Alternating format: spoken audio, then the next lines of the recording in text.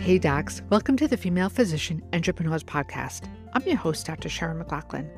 We are the premium location where women physicians come and learn about building profitable businesses so that we can have the freedom to live our best life. We have this podcast, and we have a supportive community of over 9,000 women physicians. We do summits. We have a conference coming up in New York on May 20th. If you're in the New York metro area, come just for the day. If you're in from out of town, there's a hotel on premises, and we'll be meeting Friday night to do some masterminding and adjourning on Sunday morning. So come and join us. You can find out more on our website at fpestrong.com. I look forward to seeing you guys in person. Now, if you like this podcast, do me a favor, give it a great review, and make sure you share it with another doc who can benefit from it. All right, let's get started. Hey docs, today we have Dr. Omolara with us. As you know, she is the founder of Melanin in Medicine. She actually has a couple of companies that we'll speak about today. But Dr. Omolara, I wanted you to come on. With the Melanin in Medicine, you're doing great things to help other docs. So tell us how the idea came and your journey into it and what you're currently doing with the company. So thank you again, Sharon, for allowing me to be on today, and I'm happy to share. So as you said, I'm founder of Melanin Medicine, which is actually a healthcare funding consultancy, and we focus on community health practices and community health centers that are interested in building and expanding their revenue so they can expand their impact in low-income communities of color. The way that it got started was very not traditional, as most entrepreneurs can relate to. I actually had been steeped in academia for quite some time after being a global health pediatrician. And ultimately, burnout actually was the biggest thing that propelled me into entrepreneurship. I have a diagnosis of multiple sclerosis. I had to take a 4-month leave after suddenly losing the ability to walk and having to regain that. And when I needed to position my work differently with more supports, unfortunately, my workplace wasn't able to accommodate that. And that put me in this place where I had to have an inflection point of work or my life. And ultimately, what Melanin Medicine became was initially it was a process where I was more learning about how to do more work-life integration and heal myself from a toxic workplace. And other Black women in particular really resonated with that in healthcare, specifically physicians. And I started working with them, reluctantly, I will say. I was kind of not sure about this process, but as I was going through my journey, I had finally in December 2020 left my my academic career. And during that same year, we had launched Strong Children Wellness, which I'll share a little bit about, which was my practice. And the people who were working with me in medicine saw my journey and were really interested in how do you move into entrepreneurship. So I started now merging into talking with them about entrepreneurship. And one of the things that was really interesting was how we were getting funding, how we were not taking out loans, how we were not getting investors, and we were solely using grants and contracts. And to date, for the 2 years, it's been about over $1 million in grants and contracts. And then people really were like, wait, how are you doing? How are you doing this? And so all of it was this organic to where we are now, which is we really center on women, practice owners, particularly community health practices, that have a love and a passion for working with low-income communities, but haven't figured out how to make the math, as the kids say, in terms of getting their revenue to really match, given Medicaid and everything. And so ultimately, we help them to build out a funding strategy. We help them to acquire grants and contracts for bridge funding, and then for them to be able to grow and build out a revenue model that makes sense. Dr. Omolara, I don't want you to give away the secret sauce because this is what your company is all about. But where would someone start? If they're not going to reach out to you, where would you have them start? Yeah, so I always start with positioning your practice, right? And so I think that most of us learn about practices and we describe them by the specialty and who we serve. We don't describe them the way that I think in my academic career, which was how we described every funding request. What's the problem that we're solving? What's the social issue that this practice is going to help alleviate? And so I always start with positioning, and I actually have a webinar that, people can find right on the top of my website. And that is where I start, because once you are able to I am a pediatric practice too. We have an asthma issue in this community, and I have a specific group of practitioners that are helping to reduce the disparities in asthma. You've completely shifted the game a little bit. Now funders are kind of like, wait, what do you do? And so with that positioning, I have 5 pieces to it that I can explain, but is explained in the webinar, which is the mission, and which includes what the problem is and who the target population is. What is your model of care? So what's your secret sauce in terms of how you specifically really make things change different from the status quo? What's the minimum viable practice instead of the minimum viable product? So what's the leanest version of that practice that could be either outsourced or provided to a partner community or partner organization?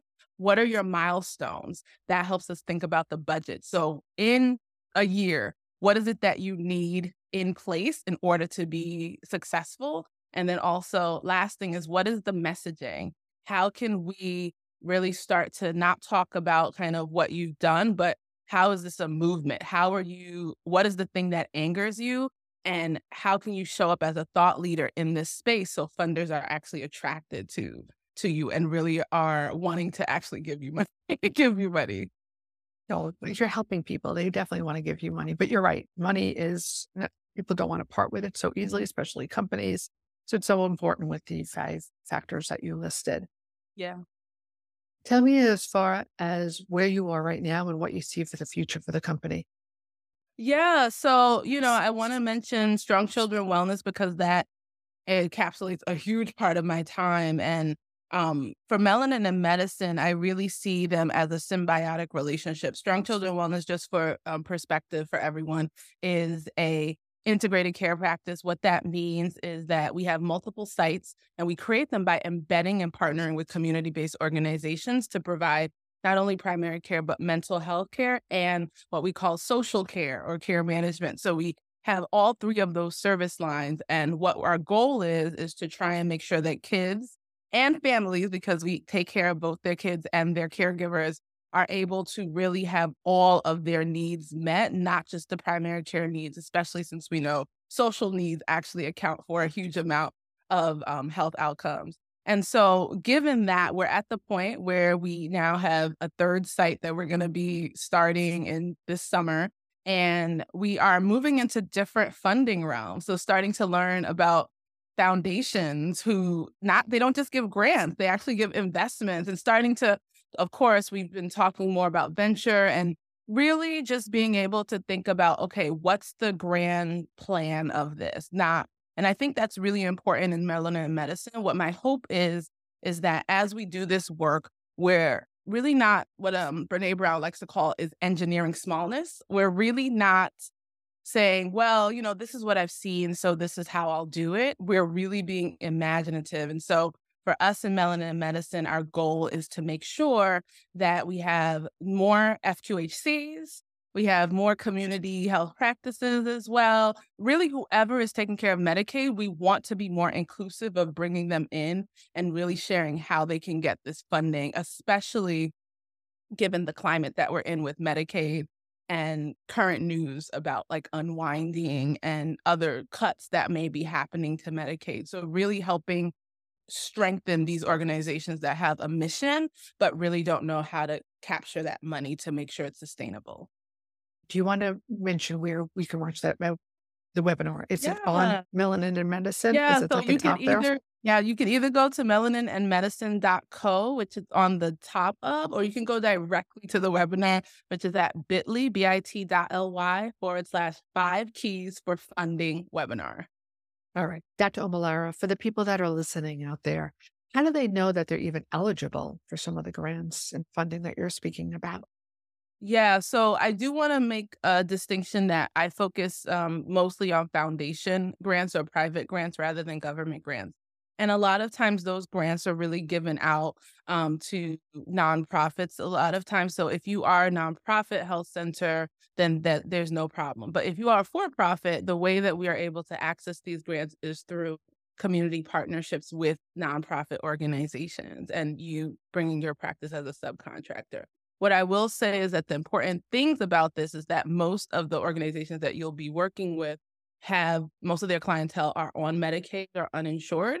And so if you're currently not either billing or don't want to bill Medicaid, that might be a difficulty for being able to have access to this, because those partners really want to be able to streamline bringing their clientele to your service. The second thing is that we try to make sure that you actually have an established practice already. So one of the things that we like to do, because it's just a lot of work, is to make sure that you've either worked with Sharon or somebody to help build up what the practice ground infrastructure looks like. And then our goal is to help you now get enough funding so that you're able to make ends meet, to hire new staff, to hire marketing, and also just be able to expand. The last thing I'll say is that given all of that, we need practices that we can position with a social mission. So if it's medical spa or aesthetics or sometimes even DPC might not work just because of the fact that we're not billing. And so those practices, or if it's a consulting only with no direct services, that may be a little bit more difficult to position. So those are some of the caveats. Thank you, Sharon, for that. Thank you so much.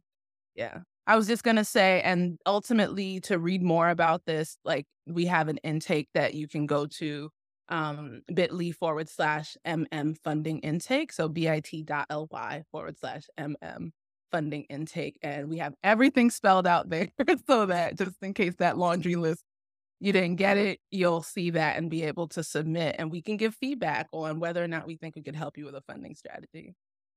So proud of you with what you're doing, your story, right? Being in academics, having a setback with the health scare. You're still practicing with, multiple sclerosis. And here you are, you started this company because you saw a problem and you wanted to fill that need. Or, right, there's so many people out there, we know about healthcare disparities, and you're out there making a difference and helping other physicians with all that they're doing, building up and serving the Medicaid population. And it is really because of you trying to help them. Thank you. Thank you so much, Sharon. This was amazing. Always great to see you. Thank you so much for coming on today. Thank you.